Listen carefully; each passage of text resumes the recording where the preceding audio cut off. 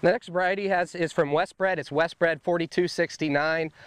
It was actually released back in 2017. It's been in the variety trials for 3 years here in eastern Nebraska. This will be the 4th year that we've evaluated it. Intermediate for Fusarium head blight resistance, not quite as good as what we've seen with Zenda and its counterpart 4699 in Overland, but still pretty good.